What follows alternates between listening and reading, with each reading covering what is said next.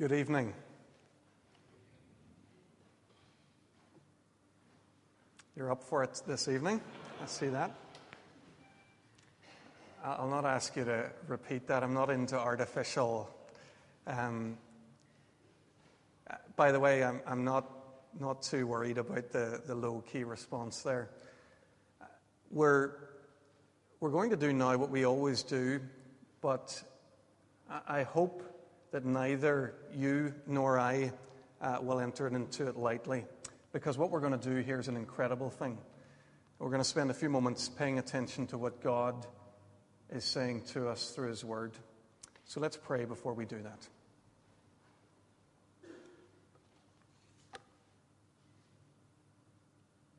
Father God, we're here with that image of Isaiah's ringing in our minds, before our eyes, of how when he came face to face with your glory, he knew that he was undone.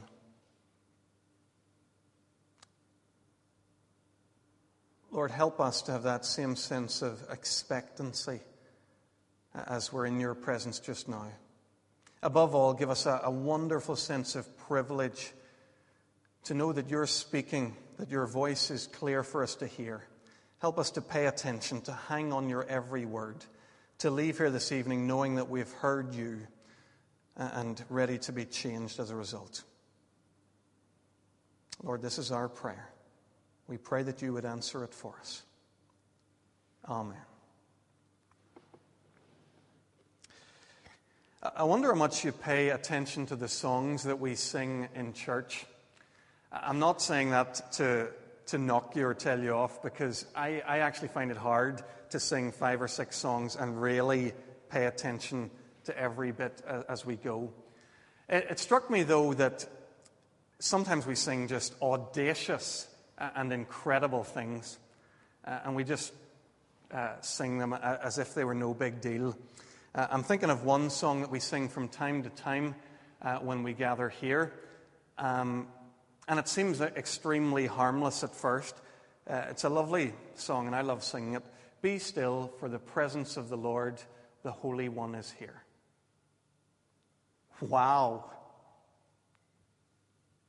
We sing that. It trips off our tongues as if it's the most normal thing in the world. It's a very casual thing that we take this on our lips to say that God, that God whom we were thinking about in Isaiah chapter 6, that He's here, that He's on the Newtonards Road with a bunch of people like us now. That's incredible. Somehow or other we have come to the point where we believe that God is here with us. Folks, the reason why we believe that and feel content to believe that is because that's what the Bible teaches. We saw it again recently in our Enjoying the Bible series during the summer months. I put it to you that the message of the Bible can be summed up like this. God comes to us and He says, I am with you. But then it comes back as an invitation, will you be with me?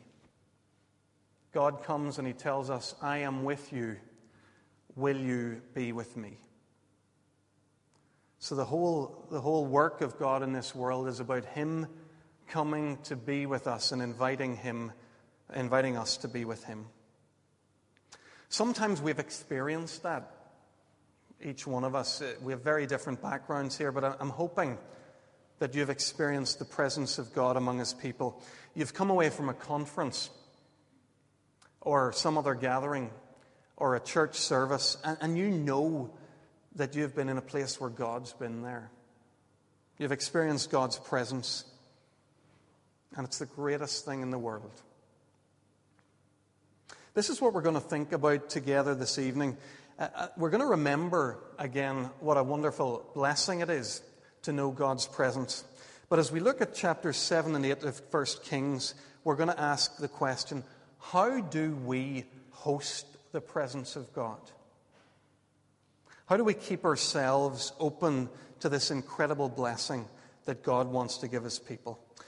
If you don't already have your Bibles open, please have them open before you. We're in sort of page 342 to 344 or 5, that sort of area. Chapters 6 to 8 of 1 Kings. Last week, David helped us to think about chapters 4 to 6. We learned in chapter 4 of Solomon, this third king of Israel. He uses his wisdom as a leader of God's people. In chapter 5, we learn about some preparations he made for building the temple, and then in chapter 6 of how he actually builds it. Don't worry too much about the detail here. A lot of this stuff's pretty obscure, the detail of how he builds the temple. It's very remote for us in terms of time. This happened a long time ago in a culture very different to ours. We're not going to worry too much about the architectural detail or to be wowed by the glitter and the gold. None of those things are going to help us, I don't think, to understand kings much better or to follow Jesus. And that's what I'm interested in this evening. Tonight, in chapters 7 and 8, we're going to look at the completion of the biblical account of the building of Solomon's temple and of how God comes and becomes present in that temple. But as we prepare to do that, look back with me to chapter 6, verse 11. The word of the Lord came to Solomon. As for this temple you're building, if you follow my decrees, carry out my regulations, and keep all my commands and obey them, I'll fulfill through you the promise I gave to David your father. I'll live among the Israelites and will not abandon my people. So in the middle of all this stuff about building the temple, we get a God's eye view of what's really going on. God promises that he's going to live among his people, but his presence with them is always on the same basis. For all its splendor, the temple doesn't really change anything about how God relates to his people. And this is something that actually the people missed. There came a point from here on in their history where they thought having a temple privileged them, where they thought God's presence was automatically among them because they had a building to accommodate God. Not so, is the short truth about the history of God's people. So we go quickly into chapter 7, and it picks up where chapter 6 left off, a record of Solomon's building works. The first 12 verses tell us about Solomon's palace, and then the remainder of the chapter tells us about the furnishings. You'll know this if you've recently bought a house or built a house. It's one thing to buy and build, it's another thing to furnish the thing. So that's why there's a chapter given there, the second part of chapter 7, to the furnishings of the temple. Before I leave the biblical record of the building of the temple behind, I just want to, in summary, to say this is a wonderful structure that they build. This building is built to impress. If you get a chance to skim read it sometime, it didn't seem appropriate to me to read it here. There's gold all over the place. Even the hinges holding the doors on are made of gold. So on the one hand, the temple is this very impressive, eye-catching structure. But on the other hand, those verses from chapter 6 need to be in our mind's eye. We mustn't get too carried away with the beauty and the grandeur, because we're reminded there that God's not half so impressed with structures as he is with obedience. The guarantee of God's presence isn't the fancy building. It's obedience and a willingness to do what God calls us to do. In the end, God only promises his presence to those people who behave as if they actually want him around. Those people who obey his commands. Folks, the application here is pretty obvious, I think, at this point. Often in our churches, we hear a congregation having a building project pushed at them, as if the building project somehow would make it easier for the people to serve God and therefore to know His blessing among them. If only we had this kind of building or complex, we could do A, B, or C, and we could really do great things for God, and we'd really know God's blessing. Now, I don't want to knock building projects, because there are times when they're absolutely appropriate and necessary in church life. But it's this connection with, if we get the buildings right, then God's blessing follows. Folks, our number one priority must always be to obey God here and now. We need to have our hearts set on Him, whatever our buildings are. Be they wonderful and modern and warm, or be they old and drafty and cold. It's obedience and not buildings that's the guarantee of God's presence in a community of His people.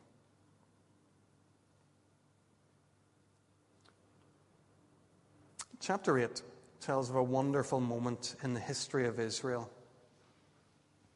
Just to put this in context, I wonder if this is the highest point that Israel ever reached. The reign of David and the reign of Solomon, they're the golden era in the history of God's people Israel. But this moment where the temple is completed, the Ark of the Covenant's brought in, and God's presence visibly comes among them, this is it. It doesn't get any greater for God's people Israel. We're told about it in the first 11 verses of chapter 8. All the elders are there, the heads of the tribes, all the men of Israel. There's a huge gathering, an unprecedented level of expectation. And we're told in verse 10 that when the priests withdrew from the holy place, the cloud filled the temple of the Lord. The priests couldn't perform their service because of the cloud, for the glory of the Lord filled His temple. This is it. This is the moment that God's people had waited for all their lives, and all the lives of all of their forefathers who had lived before them. It's the moment that we recognize when we experience it, and we know that it's like nothing else in life. It's what we've been created for. God's presence. God tangibly among His people. God with us.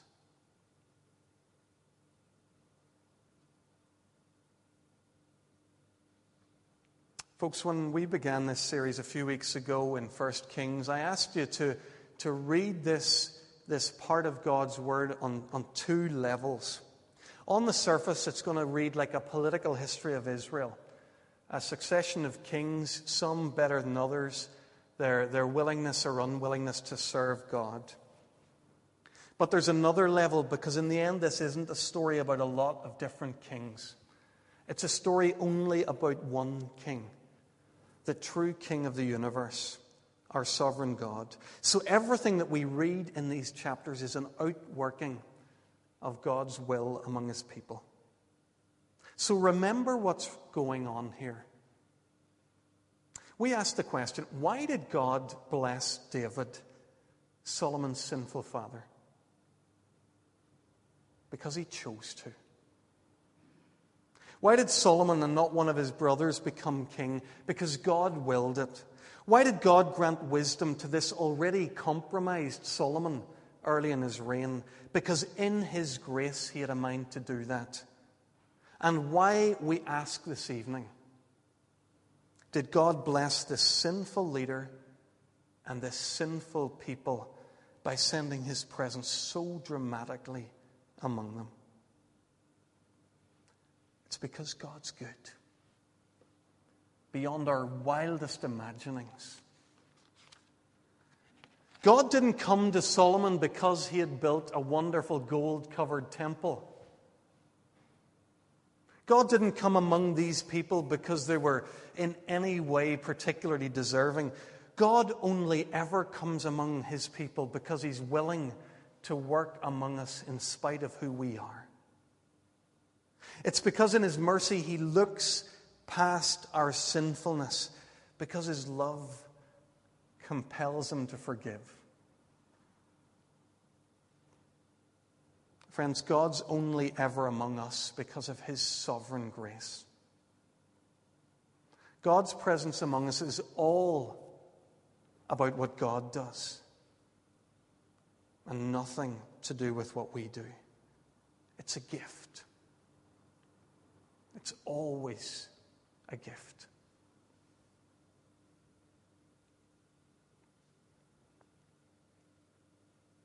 In his better moments, Solomon understands that, and we see it clearly in his prayer. I don't know if you noticed that in chapter 8. We actually read around it, but there's a huge prayer in the middle of it, a prayer where Solomon sort of dedicates the temple.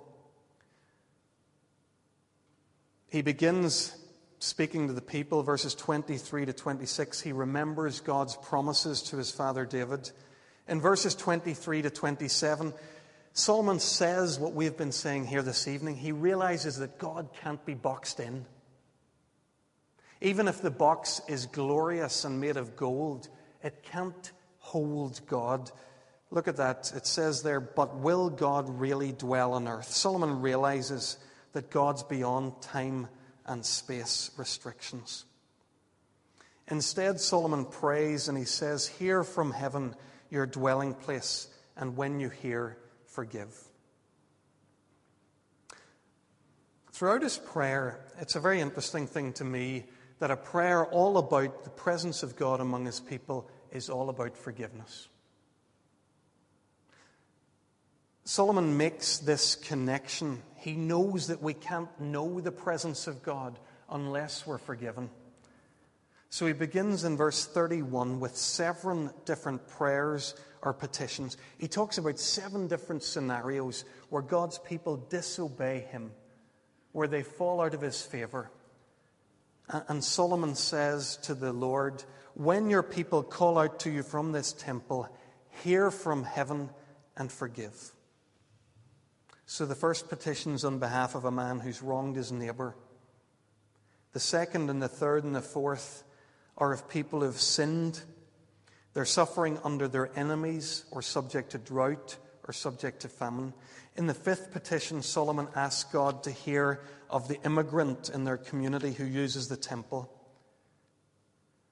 In the sixth, Solomon wants God to hear the people as they go to war. And in the seventh petition, beginning in verse 46, this acts as like an umbrella for all of them. So we'll read it together. Look at verse 46. When they sin against you, for there's no one who does not sin, you become angry with them, and you give them over to their enemy, who takes them captive to his own land, far away or near. And if they have a change of heart in the land where they're held captive, and repent and plead with you in the land of their conquerors, and say, we've sinned, we've done wrong, we've acted wickedly.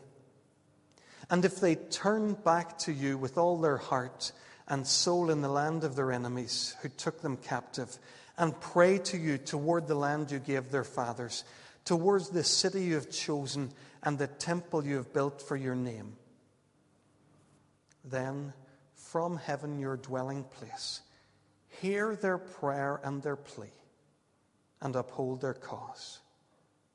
And forgive your people who have sinned against you. Forgive all the offenses they have committed against you, and cause their conquerors to show them mercy. For they're your people and your inheritance, whom you brought out of Egypt, out of that iron smelting furnace. Solomon knows that sinful people need to be forgiven before they can enjoy the presence of God. I wonder, do we have anything like that same understanding? Do we remember that God is holy, or is that just not palatable anymore in the modern church? Do we remember that God hates sin, our sin? Or has sin had its day?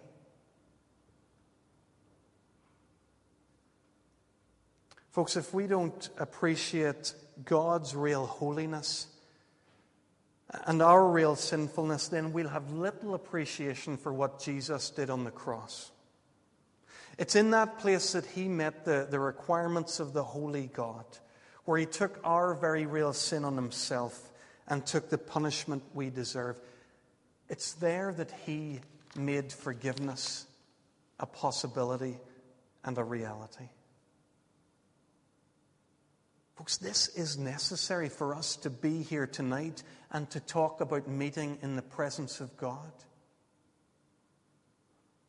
Let's never underestimate what it's cost God to be here among us.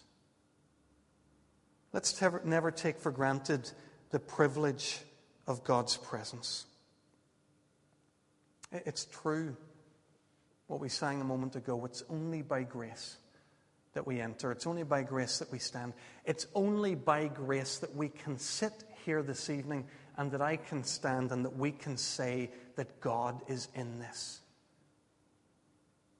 It's only by grace.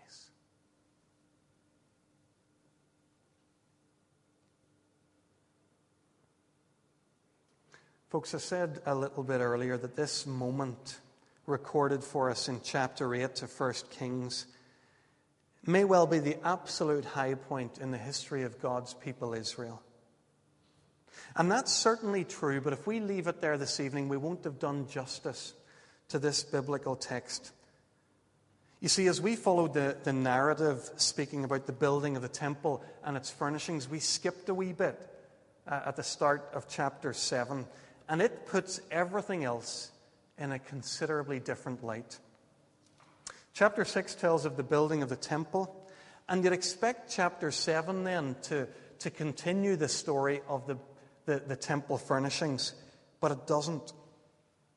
The description of the temple furnishings is delayed until chapter 7, verse 13. We find ourselves instead reading about a royal palace complex being built. Now, it's important that we're willing to think as we read these biblical narratives. Why does the author delay the account of the completion of the temple? Did they simply want to get all the building work out of the road before coming to deal with the furnishings? Well, maybe. Did they want to demonstrate the greater importance of the sacred temple and deal with it, but hide this story of the building of the palace, the secular palace, in the middle of the account? Is that why they did this? Well, maybe. Or have they very deliberately put the narrative in this order to show us Solomon's compromised priorities at this point? I'm inclined to think it's the latter here. Look back to the last verse of chapter 6. We're told there that it was the 11th year in the month of Bul, the 11th year in the month of Bul, the 8th month, that the temple was finished in all its details according to its specifications. Solomon had taken 7 years building it. 7 years. It's a big, big deal. And look at the next verse. Opening verse of chapter 7. It took Solomon 13 years, however, to build his palace. Solomon's given almost twice as much time to building his own home as he is to building the temple of the Lord.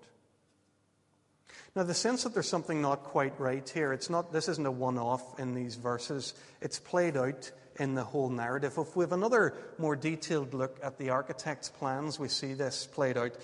Flick back to chapter 6, verse 2. We're told there that the temple is 60 cubits long and 20 cubits wide. This is a dream passage for somebody like me, a mathematician. It's 1,200 square cubits, the ground floor space of the temple. Flick over to chapter 7, verse 2. Solomon's temple, the grandly named palace of the forest of Lebanon, 100 cubits long, 50 cubits wide, 5,000 square feet, over 4 times the size of the temple of the Lord. Are the alarm bells ringing for you? Not for the first time in 1 Kings, we see that Solomon has a divided heart. He does not love the Lord his God with all his heart, soul, mind, and strength. In chapter 3, it was a different issue. We learned that he was happy to take Pharaoh's daughter, a pagan, the arch enemy of Israel, historically, take her into his home and into his bed. Here in chapter 7, we see that he's happy to build a palace that makes the temple of God look like a Wendy house. He's happy to live in that kind of luxury. Folks, Solomon loves God to a point. I don't deny that. I think Solomon loves God, or he thinks he does. But he loves women and luxurious living in a way that divides his heart. Turn back with me now to chapter 6, verse 11. The word of the Lord came to Solomon. As for this temple you're building, if you follow my decrees and carry out my regulations and keep all my commands and obey them, I'll fulfill through you the promise I gave to your father David. I will live among the Israelites and not abandon my people Israel. If. With that promise ringing in our ears and looking now at this life that Solomon's living, this luxuriating, womanizing Solomon, we're wondering what's going to happen. God sent his presence into that temple. How long? How long will it remain? There's a sense of impending doom in this biblical account as we read it, with the hard parts left in.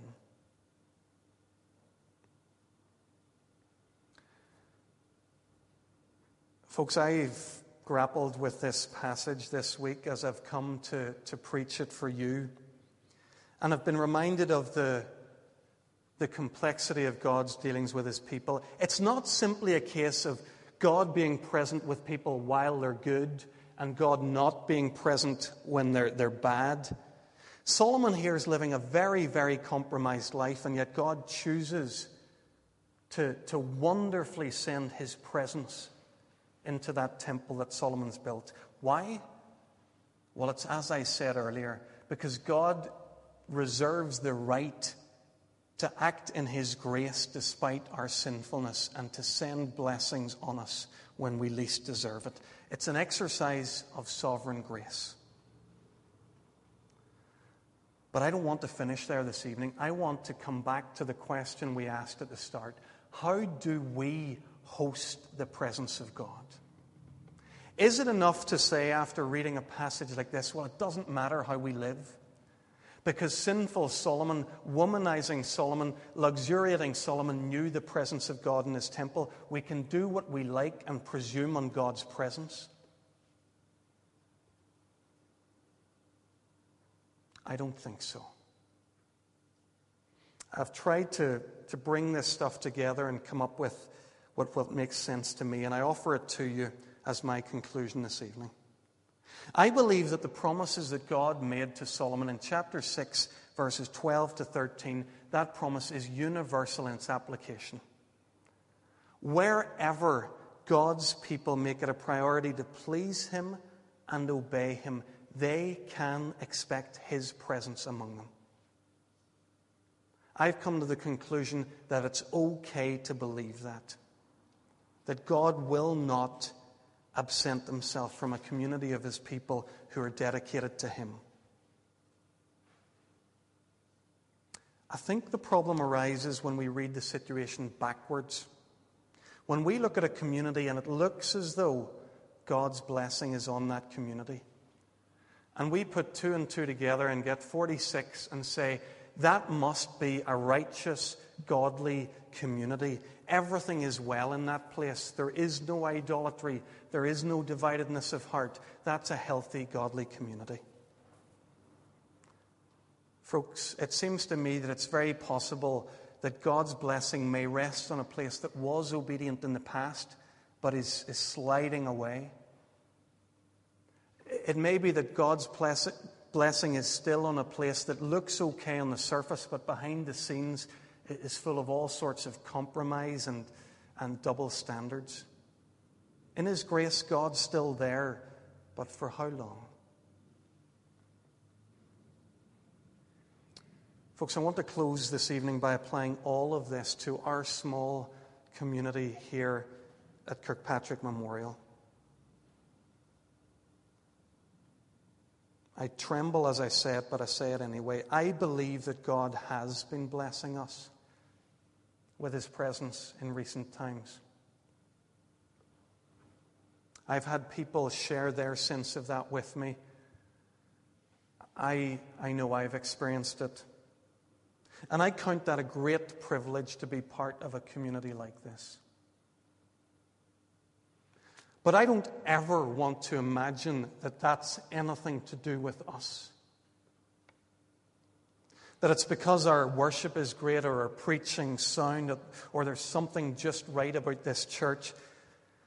I want to pay attention to what God's Word teaches. And I want to recognize God's grace in all of these things. In the end, I want to do what Solomon hasn't managed to do, but what he urges his people to do at the end of chapter 8. Turn to chapter 8, verse, I think it's 61. In the irony of all ironies, Solomon stands before his people with all this compromise in his own life, and he says, "But your hearts must be fully committed to the Lord our God, to live by His decrees, to obey His commands."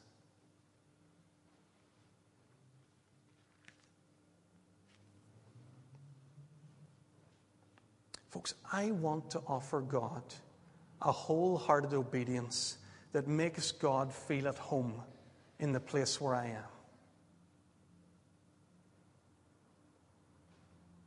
Maybe that's a simplistic conclusion I've come to, that God either feels at home among us or He doesn't. That He's willing to send His Spirit on a community that welcomes Him in heart, and that He'll absent Himself from one that doesn't.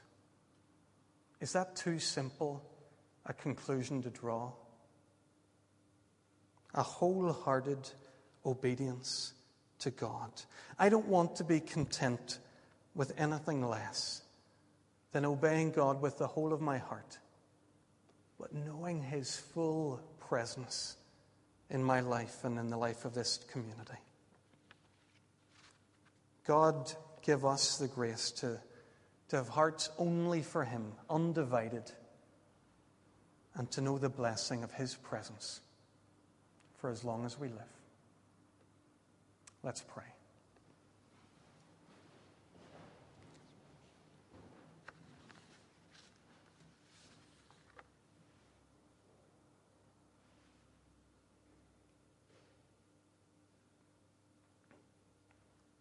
Father God, we get so sidetracked and so caught up when we think about our church life together. We think we need to have this particular thing or that particular thing or this way of doing things or that method.